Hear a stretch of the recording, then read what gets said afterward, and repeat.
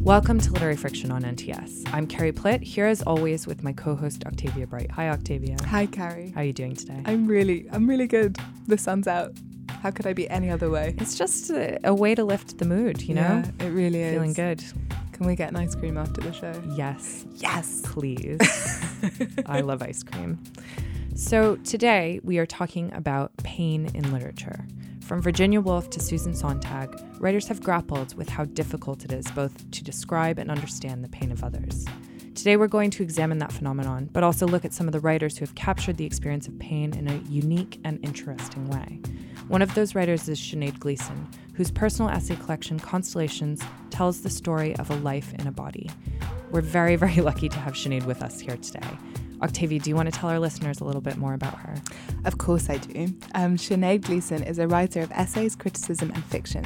Her writing has appeared in Granta, Winter Papers and Gorse, and a story of hers will appear in Being Various, new Irish short stories published by Faber in May 2018. She is the editor of 3 short story anthologies, and she's worked as an arts critic and broadcaster and has presented the book show on RT Radio 1 in Ireland. She lives in Dublin, and it was such a pleasure to meet her.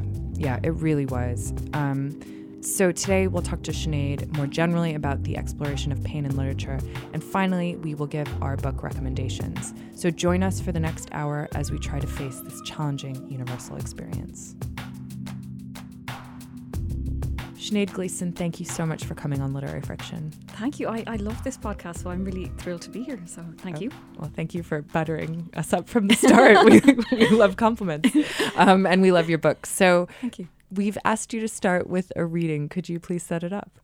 Yeah, this is one of the essays called The Haunting Women. And lots of parts of Constellations are about me and lots of it isn't.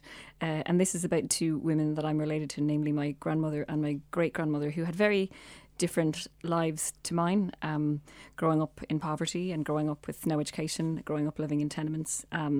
And I think about them a lot because my life is very different and better, and my daughter's life will be very different and better to theirs life. So, but there's also this sort of seam that runs through my family that maybe we'll get to it in this. Okay. So I'm going to read The Haunting Women. I see women coming over the hills, walking down into the towns and cities, pulling coats with missing buttons tighter, balancing babies on worn hips, saving pennies and counting cents, not shaking off the boss's hand when it lingers too long, the multiple jobs or work turned down, rounding the corner with a buggy only to find a flight of steps, crisscrossing the supermarket aisles with stop asking me, wiping noses and undrunk cold cups of tea, pristine kitchens, lives without a spare minute to stare at the sky, fury simmering in their heads. I see one woman in particular, all the moments of her life piled up like bones, the countless actions, the days of her youth she recounts to us, a drip feed of her past. In the midst of all those addresses and moods and cigarettes, all those sighs and each way horse bets, she's embodied by 2 things, weeds and ghosts. It was spring, and in the back garden, my grandmother pulled up dandelions from the lawn. There were never any flowers in this garden, save for this unwelcome yellow. Tearing up roots, pulling piss-the-beds from the soil. My grandfather records that she walked back into the house, leaving the sunshine over the coal shed, and just collapsed. They'd shared a bed for 50 years, and he knew her breathing, each rise and fall of it. But he'd never heard her breathe like this, and not her pneumatic snore. My mother arrived, and her brain, flooded with panic, dialed 888 over and over, wondering why she couldn't get through, why there was no calm, factual voice saying, "Emergency services, which service do you require?" At the hospital, a doctor declared it a catastrophic heart attack. That morning, she'd smoked half a cigarette, extinguishing it with her bare fingers for later. As the paramedics worked on her, the upright blackened butt looked down from the mantelpiece. Towards the end of a person's life, it's said they become more rooted in the past, gravitating towards the beginning of their life as they approach death. In the weeks before her coronary implosion, she talked constantly of her parents. "I'm going home," she kept saying. I read about Hades as a child and the river Styx, and whenever I think about people near the end of their lives, I am assailed by this image. I see her climbing into a small boat, sailing across the water to her parents, clutching an oar in her crabbed fist. She always told ghost stories, not the ones about spooks and banshees or bogeymen who'd grab you in the dark, but the ghosts she knew. You should be more afraid of the living than the dead, she said, in any situation. I knew she meant her father, but she took her time telling us the story. My mother still tells it. My aunts too. He worked as an insurance collector, but because of his height and demeanour, people assumed he was a G-man, a special branch operative working with the RIC, later the Dublin Metropolitan Police. He travelled around the city on a motorbike, and one afternoon, while out on his usual rounds, he swerved to avoid a child and hit a lamppost. He was badly injured, but clung on for 3 weeks in a coma before dying, leaving Mary a young widow. She had 4 children and was pregnant at the time of the crash. And part of the overlapping ghost stories in my family includes the oddly prophetic line her late husband often said to her, "I'll never leave you with the young baby." Grief triggered a miscarriage, followed soon after by the death of her youngest boy. She gave birth to 10 sons in her life, and only 1 grew up. What kind of quiet is there in a room after a baby stops breathing, or never takes a breath at all? I wondered if she ever saw their ghosts, an almost football team of infant boys lined up in the shadows. No matter how nuclear or fragmented a life is, everyone fears its annihilation. The death of a parent, predeceasing a child, the arrival of illness, the events that are unutterable, those incomprehensible moments, the ones that happen to other people. The terror of these things, even the brief imagining of them, was enough for my grandmother. She lived with the ever-present possibility of it, and that was enough to darken her life. The family lived in the back room of a tenement in Dublin 8. To survive, my great-grandmother delivered babies and washed the dead, ushered people into the world and out of it, souls clean as a blank page and others heavy with a lifetime's weight.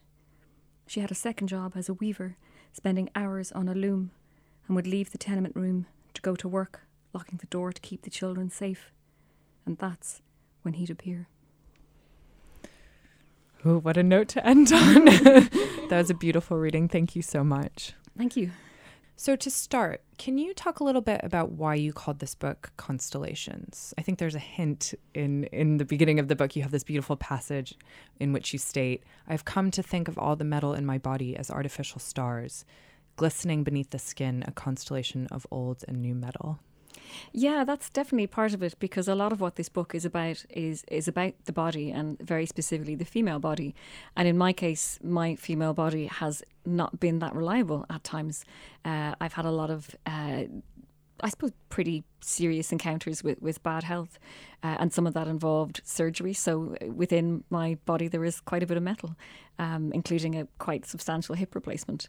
And those sort of things become obviously part of you, and they're embedded in you, and they're part of who you are. But the stories around your illness and the things that happen to you physically are also about who you become as a person. And one of the things people talk to me about this book, oh God, you went through an awful lot and terrible things happened.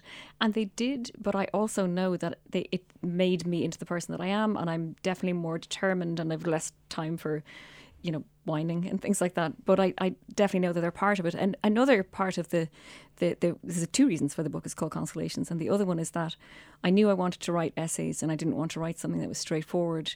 And I see all the essays in this book as anybody could read them standalone. You could just read 1 or 2 of them. You don't have to read the whole book.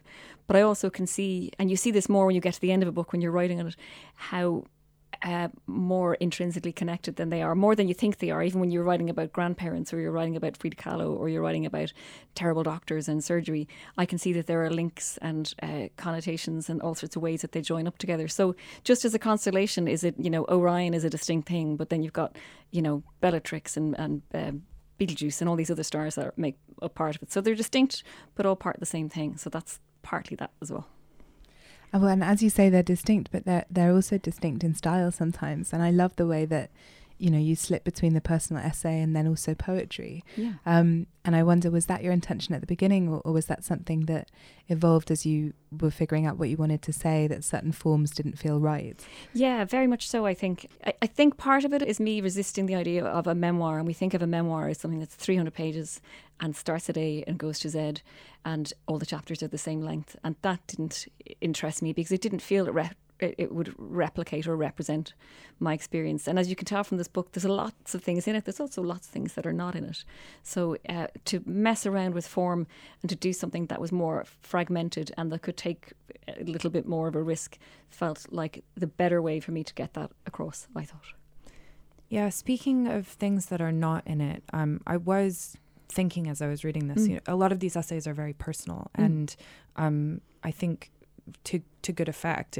I feel that I have gotten to know you and that you've been very revealing to me as an author in the best possible way. But I'm sure you had to set boundaries in terms of what you were willing to talk about and what you wanted to reveal about yourself. So can you talk, you don't have to tell us what you left out, but maybe about the process of deciding what you wanted to write about. Well, it's really funny. While I was flying over here today, I just finished Tracy Thorne's book called Another Planet.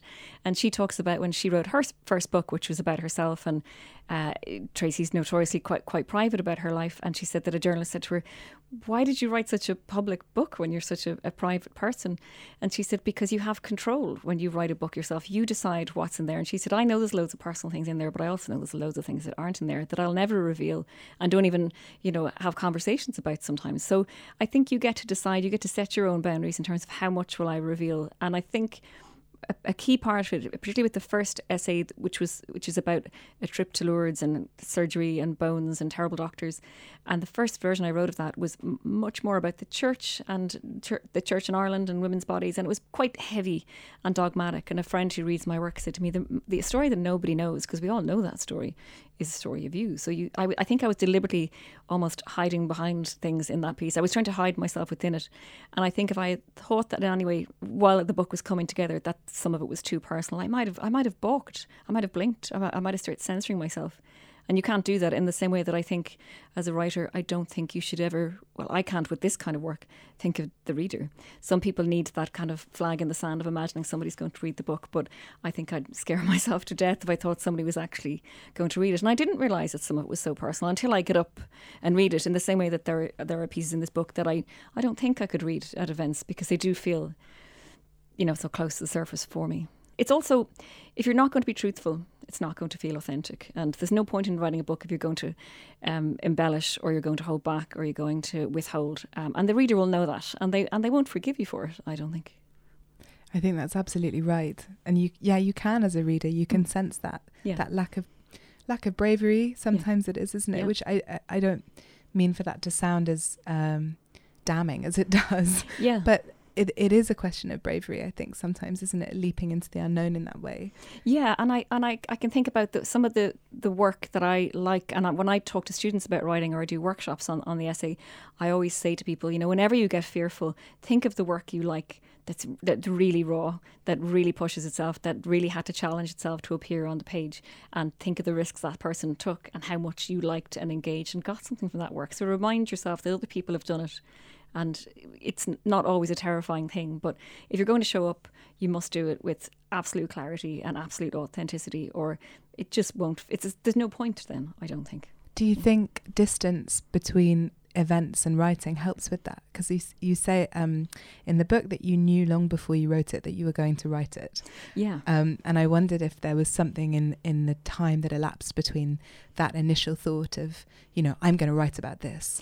Yeah, I think in some cases, yes, particularly with the first essay, which is based around my kind of 13 to 17 teenagers. And I didn't write that for a long time. And again, part of when we talk about essays and the personal essay, which is only a prefix that's been added on a lot more in recent years, and as I've said many times, often about work by women. And I feel that if you're going to sit down and write something that requires you to negotiate with yourself, I find I figure things out when I write things down, and I knew I wanted to write about that experience, but wasn't sure how to say it or how to shape it. And again, that is a fear when you write it from your own perspective. Will this be interesting to anybody but me? And the whole idea with essays is that they have to look outwards at the world. They have to be about something else. As I often say as well, the best essays they're not just singular, they're about more than one thing. And often, whether I like it or not, I'm convinced an essay is about A, and then it turns out to be about B. And that's how you find out what you want to write about, by writing your way in and literally looking around at your own manuscript or document and go, what am I saying here? And I think it's been said many times about art and writing that we write to figure things out, and we really do. So some of these subjects obviously are about bereavement or grief or illness, and they're difficult. And for me to figure out how I feel about them, not just on a reactive, superficial, that was a terrible time, but there must be more to it than that.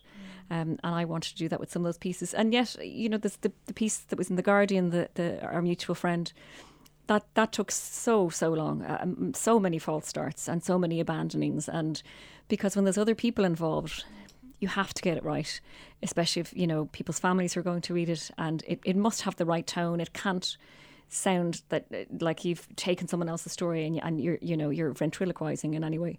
But I did feel that wanted to be said, because it's also not just about somebody who isn't here. It's also about my husband and how he feels about it. And literally, we did have to stop telling the story of how we met because it was just too sad, and it would silence the whole room. So instead of telling it, I decided, why don't I put it in a book?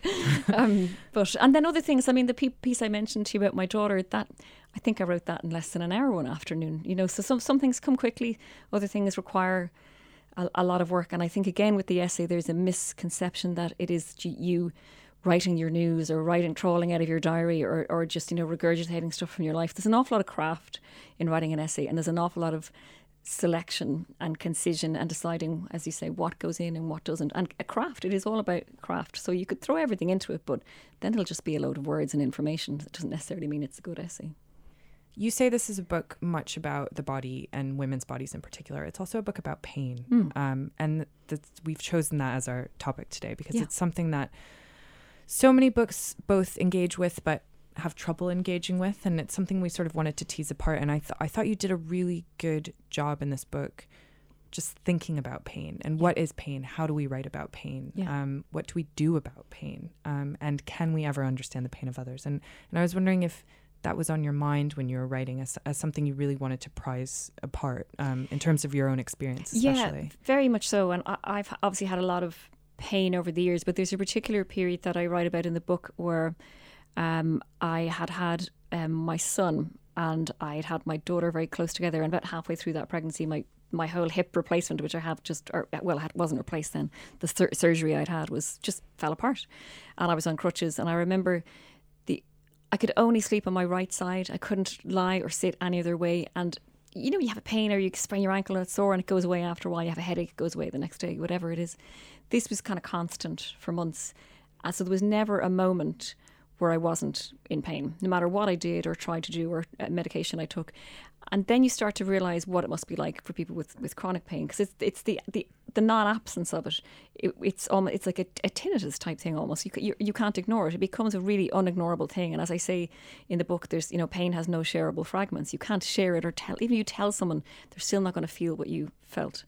And I just remember what that also does to you is not just as the location of your pain, is the idea of it affects your mood. It affects your sleep. It affects your appetite. You have to eat just to take painkillers. Everything else, loads of other things go on around it. And it's the most distracting and the most boring thing ever. Nobody wants it. Nobody has any interest in pain. And the reason why I wanted to write about it was almost as a challenge as well, because I do talk about the inexpressibility of it. It's very hard to, that's the McGill Pain Index. Is it hot? Is it searing? Is it stabbing? Is it whatever? And if we all decide we have stomach pains, kind of in some weird nun convent situation, we're all synchronizing in this room, we're not going to have the same. No matter what, it's never going to be the same. And mine might be worse than yours. And I think we've just been conditioned to sort of often mask it with taking drugs and not addressing the side of it or the problem of it. But I find that it's one of those things that if people aren't familiar with pain, they don't realise how it can grind people down. And I did think for a while during that whole period before I got my hip replaced that I was going to lose my mind. You know, tiny children, quite immobile, always sore. And it made me not want to go out. I didn't want to see my friends. It made it harder to work. You're never comfortable. And it's really distracting. And I think a lot of what I talk about in this book is about illness in terms of how much it robs you of other parts of your life, whether that's the ability to exercise, the ability to walk up a flight of stairs, the want to go out and have dinner with friends, or even the fact that you're in a hospital, so you can't go anywhere. And I think that, that's why I run a mile from those things. I was back for a checkup last week and they were like, you can hang around. I was like, nope, here's my arm, take the blood, off I go. You know, so I just kind of get really watching the exits in the hospital whenever I have to go in for stuff. But yeah, because pain is an interruption. It's invasive, it's intrusive, and I don't like it much. You describe it as I think it is in that essay, as a squatter in your bones, which I thought was incredibly evocative, because it is that feeling of being invaded by something that you didn't ask for, that doesn't belong to you. And you've no control over. And you have no control over, exactly. Yeah, it is that thing that there's nothing you can do about it, and you don't, and also you get bored of talking about I'm sore again today. It's really boring, and you're boring people around, and you're boring yourself. And when all you want for it is to be gone. And in my case, it was mostly fixable. I still have some ongoing issues, but I think I would have absolutely have gone completely crazy if that had never. And there are people who live with chronic pain all the time, and I don't know how they do it, because again, that's about medicating yourself, which has other side effects, which are long-term effects. But I find it, and again, at one point, I think I talked to a doctor who said to me, like, when a lot of doctors talk to people about pain, sometimes they ask them to draw it because the words aren't enough. It isn't inexpressible. There isn't a language for it. And I'm just interested in that language about how do you articulate it when something is, particularly to and again, it's often doctors who are there to help you and make you better, but don't have any experience of it themselves. So where's the commonality? You know, how will they understand what you mean? Well, I wanted to ask you about that, because as you mentioned, you wrote about Frida Kahlo, who, you know, her body of work is a body of pain also. Absolutely. And so eloquent and beautiful and massively important work, actually, about finding ways to articulate physical pain and living, like you say, with chronic pain. And I wonder if you could talk about what drew you to her work and your relationship with that work. Absolutely. I mean, I discovered her in my teens, because I was also spending a lot of time, you know, with traction, bedbound, having surgery, being put into body casts. So I related to her hugely.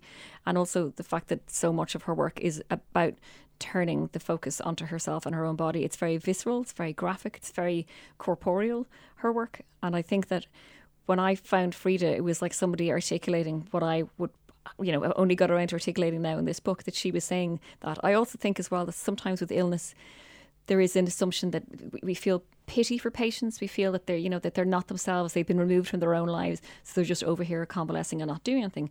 And Frida was like, I'm not going to take to the bed and do nothing. So instead, you know, she had this, her mother got her special easel she could paint with. She had eventually a mirror over, so she could literally paint herself self-portraits.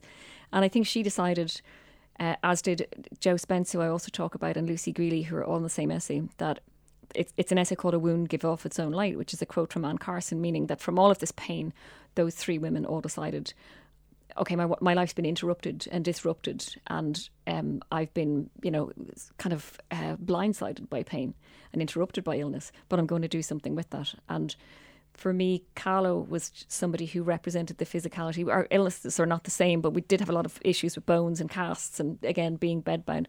And I just thought, well, she didn't sit under it. She literally did turn her pain into art. And I think, again, when I talk to people about this book, people want to tell me their stories after reading this book. And I imagine that Frida's articulation on the canvas of what it's like to have a problematic body, a disruptive body, an ill body, a lot of people will take a lot of solace, even though it probably took a lot for her to do that.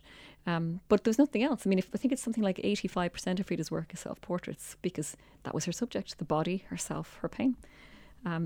She's just someone I hugely admire. I talk about going to the exhibition last year to see all of the objects. You see her medicine and you see the casts and you see her prosthetic leg, and it was very overwhelming for me to see all that. It just had always made, you know, even the fact that she decorated them, again, the symbols of her sort of disability, where she was like, I'm going to paint them lovely colours and paint dragons on them and stuff, you know.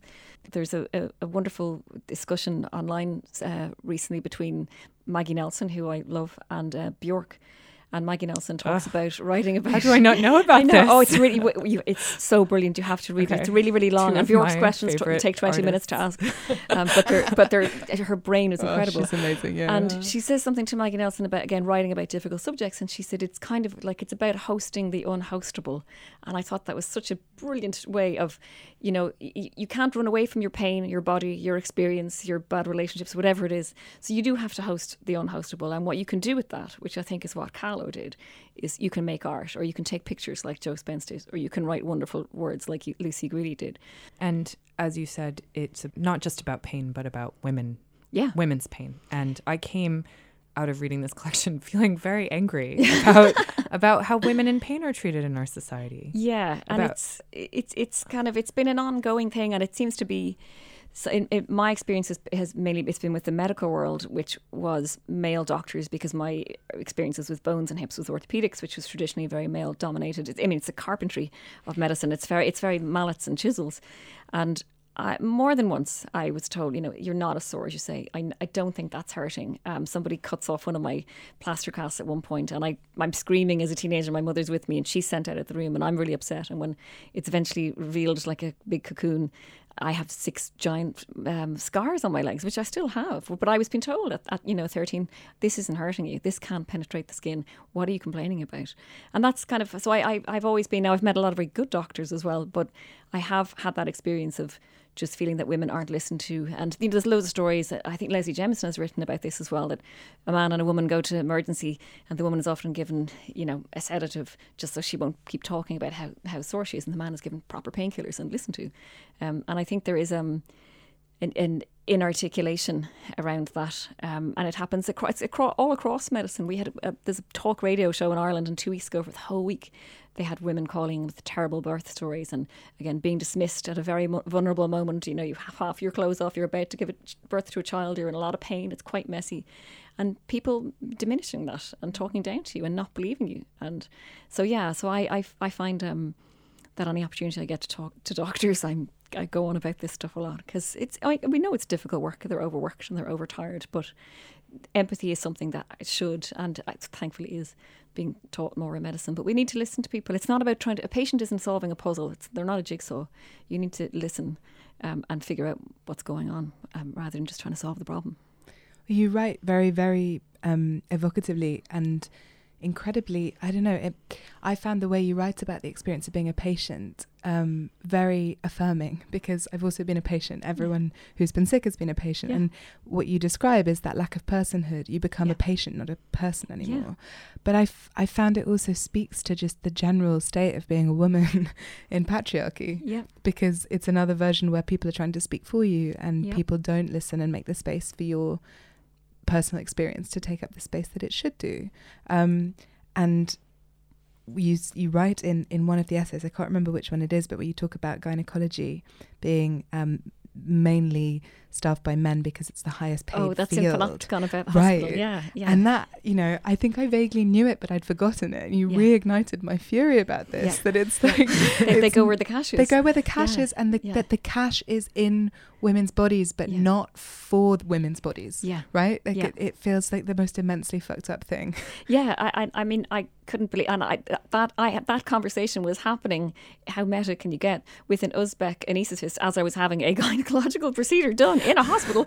So I was like, I'm here, this is pretty awful, and there's 4 people at the other end of me, so I might as well get some information for the book here while I'm doing this.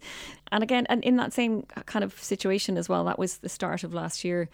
Another night that I was in there, I talked to a nurse and I was asking about the situation, because this is obviously before the referendum in Ireland, and I was like, what is the situation? And she said, well, things happen in hospitals. We save lives, and if we didn't, more women would be dead. But of course, everybody had to talk in code around the issue of reproductive rights and what happens in hospitals if somebody is bleeding to death or has sepsis or is going to die if they aren't given some life-saving intervention, and the secrecy and silence around that as well. That I just know, as you say, if this was something, it goes back to the much quoted Gloria Steinem line. If men could get pregnant, you could get abortions at lunchtime, or abortion would be a sacrament. There's loads of variations on it. If this was something that interrupted the working lives of CEOs and businessmen and footballers and whatever it is, we wouldn't ever be having conversations about abortion. It would have been something that was legal in Ireland anyway, a long time ago. And again, that is patriarchy in action. Yeah, and you spoke a little bit about Ireland in your answer, and I felt this was a book really situated in Ireland, and a book that really examined Ireland's relationship with women through the lens often of Catholicism. Yeah. And I wonder if you could talk a little bit about that and where you've come to in terms of how you feel about your upbringing there and where the country is in terms of its relationship with women. Absolutely. And it goes back to the piece I read, The Haunting Women, that Ireland has changed. In the last decade, it's a different country to it was for most of the last century. And unfortunately, it hasn't been a great place for women on multiple levels. And some of the stories, were so colossal, they became news stories and people started to hear about them outside of Ireland. So, unmarried mothers being sent to Magdalen laundries. There's been films made about that. Mother and baby homes where women who'd gotten pregnant, girls who got into trouble, euphemistically as they used to say, were often taken in. Babies were sold. That happened to my own father. And it's kind of a place where there's a lot of fear around women, a lot of fear around women's bodies and sexuality. Contraception was basically illegal till the 70s, and you could get prescriptions. We had the marriage bar in Ireland until the 1970s, that if you were a woman, you worked in the civil service and you got married, no matter what your job, you had to give up your job. And that's I was born in the 70s. It's not that long ago. So I feel that there's been a very crushing, coercive and deliberate attempt to keep women in place. We're having a vote in Ireland tomorrow, and we were meant to have a vote, not this time, on removing something that's still in our constitution that says a woman should really stay at home because that's how she contribute to the state economically. So we are going to get rid of that at some point. So fast forward until the last couple of years, we were the first country in the world 4 years ago to vote by referendum for same-sex marriage. Last year we had the repeal, which was a hugely emotional time for everybody, including myself, who went out and knocked on doors to ask people to believe women, to listen to us, to not judge other people, to, even if you don't agree with abortion, would never have one, don't make that decision for other people, no matter what the reason. And we all had to tell the stories at the doors of, fatal fetal abnormality or rape or incest or whatever it is. And it shouldn't be those reasons. It should be whatever reason you want should be a good enough reason for you to want to have an abortion if you just don't want to be pregnant. So it was hugely emotional. This is the anniversary of it this weekend. And, I have a daughter and I talk about going to vote on the day with her. And I basically had to spend the whole day trying not to cry because it was like this. I never thought I'd see that referendum in my lifetime because it's been so oppositional. And a lot of the people who are very vocal are very conservative. There are people who related to the church who preferred when women didn't have a voice, stayed home, had no contraception, had 12 babies, lots of them died in childbirth, and weren't allowed to have, life-saving abortions. So it's changed a lot for a lot of people, but particularly for women. And I'm really glad. And like I say, I feel the weight of that when I write about my grandmother and my godmother in this book, because their lives were really hard. And a lot of it was to do with having more children than they could afford to feed, having to work a lot, having to stay home because there's 10 children. No one had childcare. And there certainly weren't creches in inner city Dublin in the 1930s and 40s. Yeah, I feel that all the time. So I feel lucky and I feel that privilege that my life's very different and much better. And my daughters will be again. So yeah, Ireland's a much better place. Thankfully. Sinead Gleeson. It's been such a pleasure to have you on the show. Thank you so much. We loved your essay collection. I feel very political after having this conversation as well. Let's go burn shit. Maybe not. But yeah, thank you so much for coming on today. It's been brilliant and we really appreciate you coming. Pleasure. Thanks for the great questions.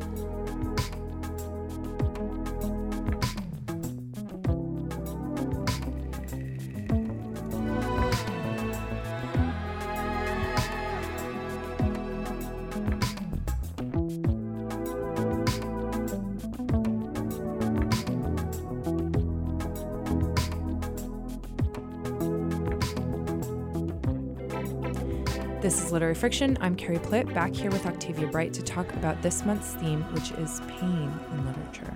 And I think we need to start by talking about something that came up in our interview with Sinead, which is the inability of words to often express pain, and especially express the pain of others. She talked about it a lot. A lot of writers have talked about it a lot. This writer that people seem to bring up most when they talk about this is Virginia Woolf. She has this amazing essay on being ill in which she described the poverty of the language of pain. And she has this great phrase where she says, every schoolgirl who falls in love has Shakespeare, Donne, Keats to speak her mind for her, but let a sufferer try to describe a pain in his head to a doctor, and language at once runs dry.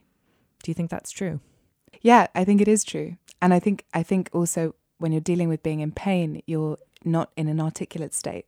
And so it's even more a moment where you might want to reach for the words of others to describe how you're feeling. And if they aren't there, then what can you do, you know? And I think that's why Sinead's work, where she's exploring the pain index, is so interesting because, you know, obviously the medical establishment has tried to come up with a way to make this untranslatable experience as translatable as possible. But when you're dealing with language as well, you're dealing with the fact that the meaning of a word can be still quite ambiguous.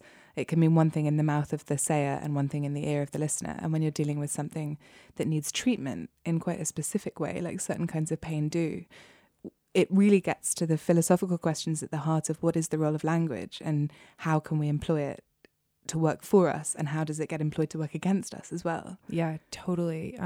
One book that I read that was really transformative for me in thinking about pain is The Body in Pain by the theorist Elaine Scarry. Yeah, me too. It changed how I thought about it in a big way. And she makes so many important points about this, but one of the points that she makes that I really liked was that pain is so often expressed non-linguistically. It's grunts and shouts and cries, which makes it all the more difficult to understand. But also she talks a lot about the gulf between our pain and the pain of others, as you've just said, and how that divide is so difficult to breach. It also made me think, if I may log roll for a moment here, of my own author's book, Murmur. His name's Will Eves, and in the novel he's writing about Alan Turing, and Alan Turing at the very end of his life when he's going through chemical castration. And he has this quote, "Pain is memory without witness or corroboration. It isn't real to anyone else, and that is what allows torturers, including governments, to be torturers. They can pretend it isn't happening because it isn't happening to them." Wowie. Yeah. I got goosebumps. Ooh, Will Eves, I got goosebumps. Yeah, read Murmur. I want to. It sounds fantastic. Yeah, that's absolutely right. But also it brings in the question of pain being something that either you experience or that is done to you, right? Like that idea that torturers can be at inflicting pain on a state level, on a structural level, or on a very interpersonal level, puts us right in this space of like, I don't know, like when you think of pain, do you think of pain that is emerging organically from the body, or do you think of pain that is being done to you by some external force? I think of it as being initially internal to the body, organic to my body, because I'm somebody who hasn't had that many violent experiences where other people have caused me physical pain. What about you? I don't know. I guess I think about it as both, but maybe as women, we tend to think of it as more of an internal thing. And and again, it's something we talked a little bit about with Sinead, is that women are almost expected in our society to be in some sort of pain. And also when they are in pain, they're not taken seriously. And I think that's something that literature is starting to grapple with, these essay collections written by women.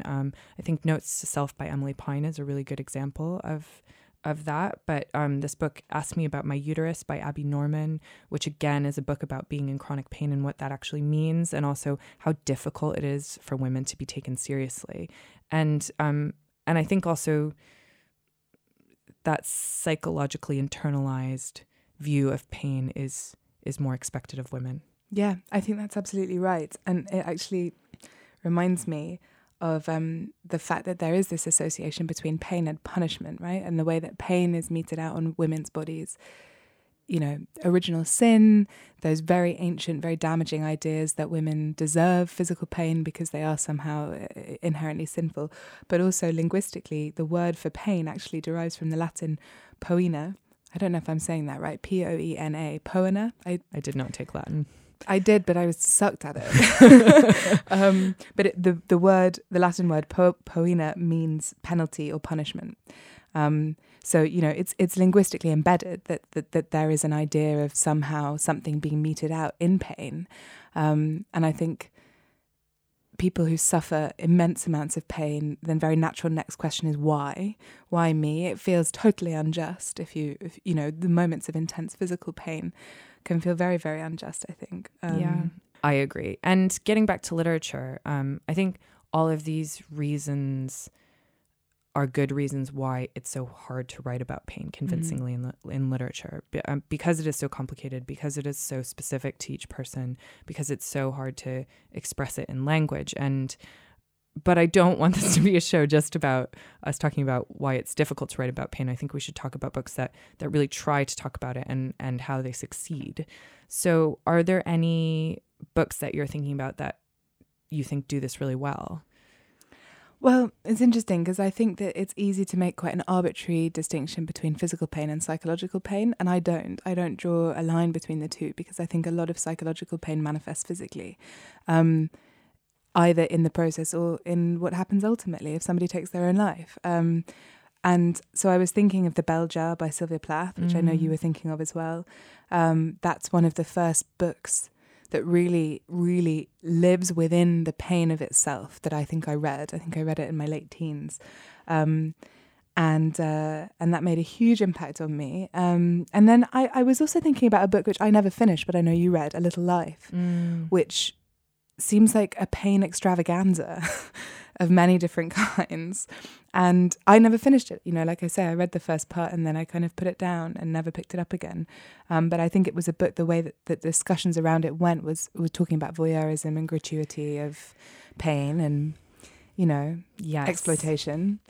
I'm so glad you brought that up, because I think that book brings up another issue when it comes to writing about pain, which is, when is pain sensationalized? I really loved A Little Life, but I felt conflicted about it. I loved reading it. And in fact, but by the end, I sort of had to, I think I said this before, I sort of had to switch my feeling receptors off as I was reading it, because I found it so intensely upsetting and so relentless that I couldn't fully engage with it. I do think Hana Yanagihara had a project that she was trying to accomplish. I'm not sure she accomplished it. I'm not sure how I feel about the ethics of, as you say, that spectacle of pain. But it felt like an important book for going to those places and asking those questions in terms of how willing we are to engage with somebody else's utter pain and despair. Yeah, and the question of suffering being something that has a capital on it as well, you know, that like it's a trade object in some ways, and in the way that it's deployed in storytelling as well. Like, what is it that we get from hearing a story of somebody else's suffering? There's a transaction there that doesn't feel comfortable, but is also incredibly humane in some way. Yeah, and I think Susan Sontag has a lot of interesting things to say about that. You know, illness as metaphor, this idea that if you give a character an illness, they suddenly become an object. They become a representation of something else and lose a bit of their humanity. And I think that's always a trap that it's easy to walk into in fiction, especially when you're making somebody suffer or be in pain or be ill, is that they lose a bit of their humanity. Yeah. And I think the other thing that it's important to bring into the conversation is the fact that also healthy people don't want to read about being sick a lot of the time. So there's the kind of pain that feels romantic or cosmic or somehow deserved, which can be symbolic and is somehow narratively interesting. But I think there is also the reality that just reading about someone who's ill is none of those things. You know, we don't elevate that. We elevate the pain caused in a terribly violent relationship, or we elevate the pain caused by terrible structural inequality. But because it feels like those stories have something to tell us. But what about stories about a body that is just decaying or a body that is ill? We don't want to go there. Yeah, I would like to say that I disagree, but I'm thinking about Still Alice, which is this book that everyone says is amazing, and it's about this woman who has Alzheimer's, and I just don't want to read it. Yeah. I just don't want to read it. And I'm sure it's because I'm terrified of engaging with that. It's one of the reasons I don't like being in hospitals. You know, it's hard. And I think I really appreciate authors who are doing the good work to force people to read books about people who are sick and ill and in pain. Yeah, I agree. Because I think you're right, readers are resistant to it. It's also, you know, talking about narrative. I thought Sinead was so interesting when she talked about how boring chronic pain was. Yeah. And it's boring. And And how do you write a monotonous. book about something that's boring and monotonous? It's hard. It's Really hard to keep hard. people interested. Yeah, so you're fighting this two-pronged resistance, which is one about monocultural denial and the other about the fact that also how do you make it interesting. I do think it's really difficult, and I realized that the books that I was drawn to when we were thinking about this topic, like I say, they tended to be about psychological pain rather than physical pain. I think I find reading about psychological pain somehow feels comforting also because it's something that there's like one has a tangible way into, I think. Do you think it's maybe because books are sort of a more psychological medium in the first place? Yeah, I think That's partly. easier? We've been talking a lot about novels, but also I just want to give a shout out to all of the wonderful memoirs and personal essays recently that have explored writers' experiences of pain in some way. So, of course, you know, Sinead, who we just interviewed, I was thinking of When Breath Becomes Air by Paul Kalanithi, which was his memoir published posthumously about his experience being a surgeon, then being diagnosed with cancer. The Noonday Demon by Andrew Solomon about depression. Brain on Fire by Susanna Callahan about encephalitis and her experience going mad because of this condition. So I think people are really, maybe the personal essay is actually a form that really works for this exploration. I think there's a reason why I had such an easier time coming up with these books rather than novels. I don't know what you think. Yeah, because there's a proximity in the experience. I think maybe it's something to do with the fact that we're more willing to hear a truthful description of this, like a real life experience, than we are to receive it from an imaginary character. I don't know if it's something to do with that. Like the proximity of the experience from a personal essay is you're being told the story by the sufferer of the pain. So there's a narrative around it because they've either recovered or they are finding ways to cope with it, or maybe. Yeah, I think that's true. I also think it unfortunately gets back to the power of a true story. Yeah, but also maybe one of the things in that is because it's not symbolic when it's a real person, whereas we're going to read symbolism into it in a fictional context. Whereas in reality, when you're listening to someone describe their experience, you're not secretly sitting there thinking like, oh, this is a symbol of, I don't know, your solipsism in this particular scene. Yeah. You know, you're just like, oh my God, that experience sounds really hard. I'm having empathy for you. Yeah, I think that's a really, really good point. And I think you've gotten to the kernel of... Took me a minute. No, it didn't. No, but yeah, no, I think there's something in it. Yeah, totally. So let's talk about our books that we want to recommend about pain. What's yours, Octavia? Well, like I said, mine is, more psychological than physical, I suppose, in what it's describing. But and I chose it partly because of that, because I want to just reiterate that I don't think the dividing line we have between the mind and the body is useful or helpful, because a lot of pain can begin psychologically and manifest physically. But also, if we're talking about pain, we're talking about suffering, and suffering doesn't only happen in one form or another, right? So this book is called Good Morning Midnight by Jean Rhys, which I think I mentioned on the show, but probably about 4 years ago. So I think it's okay to bring it back out. I don't remember you mentioning it, if that makes you feel better. But yeah, I think it chimes with a few really important issues that have come up in this chat, but also in our conversation with Sinead. It's a short, melancholy book, and it really explores psychological pain, grief, trauma, and the isolation that these things cause, but also then compound. And it's about this character called Sasha Janssen, who's an Englishwoman who returns to Paris after being away for a long time. And she's financially unstable. Her life is very precarious. She's struggling to process everything that's happened to her, including a failed marriage and the death of a child. And she becomes an alcoholic. She drinks. She takes sleeping pills. She finds herself completely adrift and desperately trying to manage the pain that she's feeling. Its descriptions of alcoholism are really, really intense and very, very honest and powerful. But the other reason I bring it up is because it wasn't a successful book initially. Critics said it was, quote unquote, depressing. And I think this gets at something. It's a book about individual sickness, but it's also about a very sick system, and a system that pushes women out and doesn't listen to them and doesn't make space for them. And I think on both fronts, these are the sicknesses that are healthy, a world that imagines itself to be healthy doesn't want to dwell on. Oh, that sounds amazing. I've never read any Jean Rhys. Wow, I think you'd love her writing. I would love It might be a little florid for you in places, but I think you would. I think you'd like her intent. Her voice is very powerful. It sounds like this would be a good place to start. Yeah, I would recommend this. Yeah, I think this is more unique than... I enjoyed White Sargasso, but this is the one I go back to. Well, I'm going to recommend the last book that Susan Sontag wrote, which is called... This is such a great book. Yes. Regarding the Pain of Others, which was published in 2003. It was a book I was assigned in college, as I imagine is the way many students encounter it, but it really changed a lot of things about the way I think about art and representation and pain.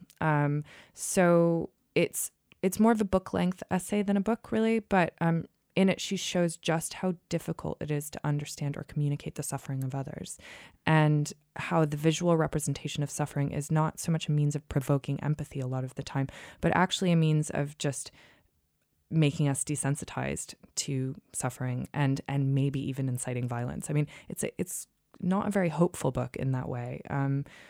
I think you can possibly make the same argument about words, and she doesn't necessarily go there. It's often seen as a companion volume to On Photography, which is another one of her very famous works. But I think what it does is makes you think about all art and the limits of empathy and how careful we need to be when we depict suffering. And Sontag, of course, is just such a brilliant thinker, such an uncompromising thinker. And really, she's a theorist, but she's a theorist that it's genuinely a pleasure to read her sentences. She's a theorist very grounded in the real world. Exactly. Yeah. So I would really recommend that anyone pick this book up, even if they're not studying literature or visual culture. It's just a really, really important book.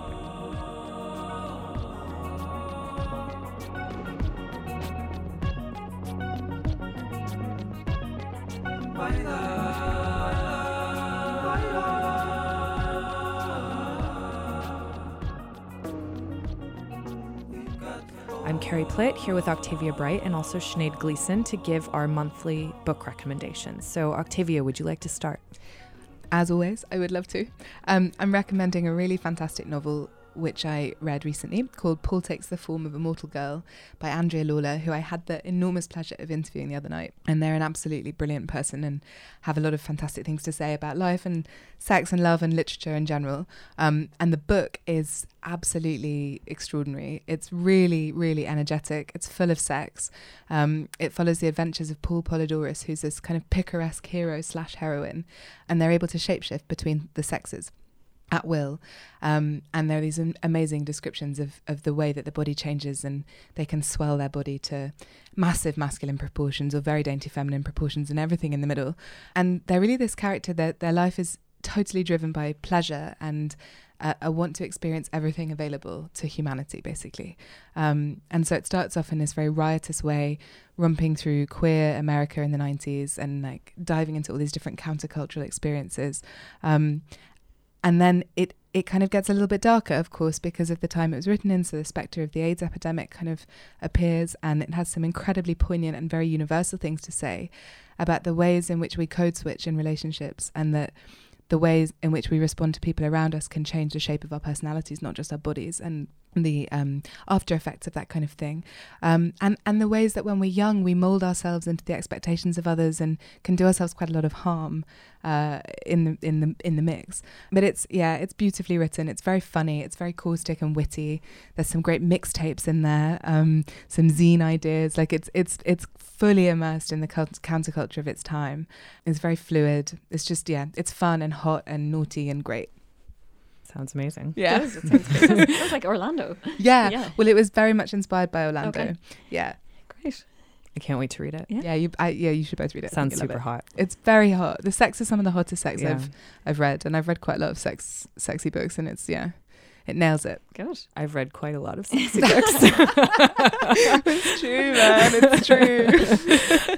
Sinead, could we have your recommendation, please? Yes, I'm going to pick something that's just been published. And I feel that because we've been talking about Ireland and politics and aspects of the body, that this would be a really good one to pick as well. Because something else that's happened in Ireland, apart from all the social and cultural changes, is that thankfully Ireland is catching up a bit more on the UK and becoming a much more multicultural place. And in the elections that are happening this week, there's lots of people, new Irish people from Nigerian backgrounds, Brazilian backgrounds, Polish backgrounds starting to run. So it's finally starting to be less white and less monotheistic, which is a good thing.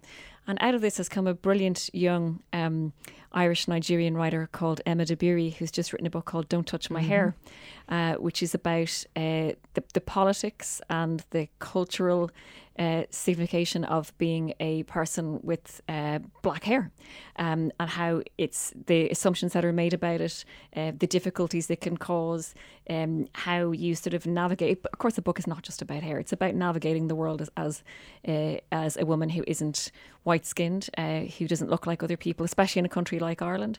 So it's a very political book, and it looks at colonialism and it looks at gender. It looks at Ireland and the changes again that we've talked about that are happening. I talk a little bit about hair in my book, and I'd love to talk to Emma. We've said we were going to have a chat about it. Just the idea that the women's hair is a very codified and often sexualized thing that they can be judged, whether you're wearing your hair up or wearing your hair down or wearing it in certain styles.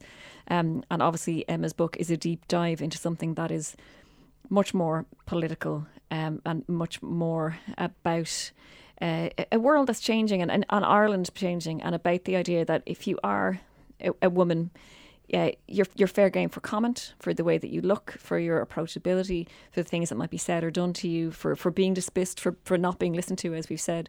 And I think it's so she just seems to go through. I've been reading it, and she just hits all sorts of countries, places, ideologies. There's loads on music and culture and acting, and again the visibility of some very high profile people who just, and the exoticization of that can happen to women of colour about the way they look or the hair that they have, and even like trying to get products for your hair, all this kind of stuff that none of us, that's not our experience, we don't know anything about it. So I'm learning loads, and I find it utterly fascinating. So it's just been published by Alan Lane, who are a part of Penguin, and it's like a brilliant piece of history. It's like social history. I'm really enjoying it. I'm desperate to read that book. Yeah, I've heard so many great things about it. Yeah, so I'm really glad to hear you recommend it. That's great. So I am going to recommend a book called Trust Exercise by Susan Choi. Yay! Yeah, which you actually Everybody's raving about this book. Yeah. It's so good. Yeah, I've heard so many good things about it. And actually the first ever person who told me to read it was Octavia Bright. Okay. So yes, it was. I'm so glad. I'm sorry to take your recommendation from you. You can steal it, honey. I knew also that you would love it. It's such a Carrie Play book. It is a very Carrie Play book, yeah, in every way. And I'll explain why, perhaps. But without giving too much away, it's about an all-consuming romance between these two students at a performing arts high school. They fall sort of deeply and desperately in love. It's also about their relationship with their teacher. But what this book does is that it lulls you into a false sense of security, and you think it's going to be a coming-of-age story about a romance between two students. And then it takes an incredibly dramatic, drastic turn in the narrative that makes you question everything that you've read before. And not only that, is a sort of meta commentary on truth and memory and who gets to tell a story and what stories mean. And, I think, metafiction can be cringy, but this is not. It feels real and interesting and doing different things than other books that have attempted to do this. It started sounding like conversations with friends, and you said that two students who kind of fall deeply. Yes, exactly. Yeah. So, yeah, and I think you could put it in dialogue with Sally Rooney in really interesting ways. Definitely. It feels like a similar kind of voice as well. But I just loved it so much. I think she's a really good storyteller and she's a great writer, but it's a novel that thinks deeply about what it means to write a novel. Right. And that's why it ticks all my boxes. I've seen so much love for it online, people raving about it. Yeah, I really loved it. And it's interesting because I really hadn't heard of Susan Choi before. She has published a few novels. Yeah, I think it's her fourth, isn't it? Yeah, but this is the first one that's really, she's American, and it's the first one that really people seem to be talking about on both sides of the Atlantic. So I would really recommend it. It's published by Serpent's Tail here.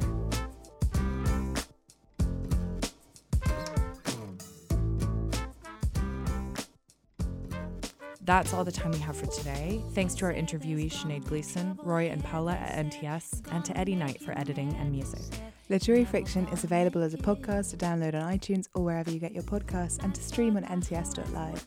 You can check us out on Twitter and Instagram at LitFriction. You can also get in touch with us via email litfriction@gmail.com. Yes. We'll be back in a month. Until then, I'm Carrie Plitt with Octavia Bright, and this is Literary Friction.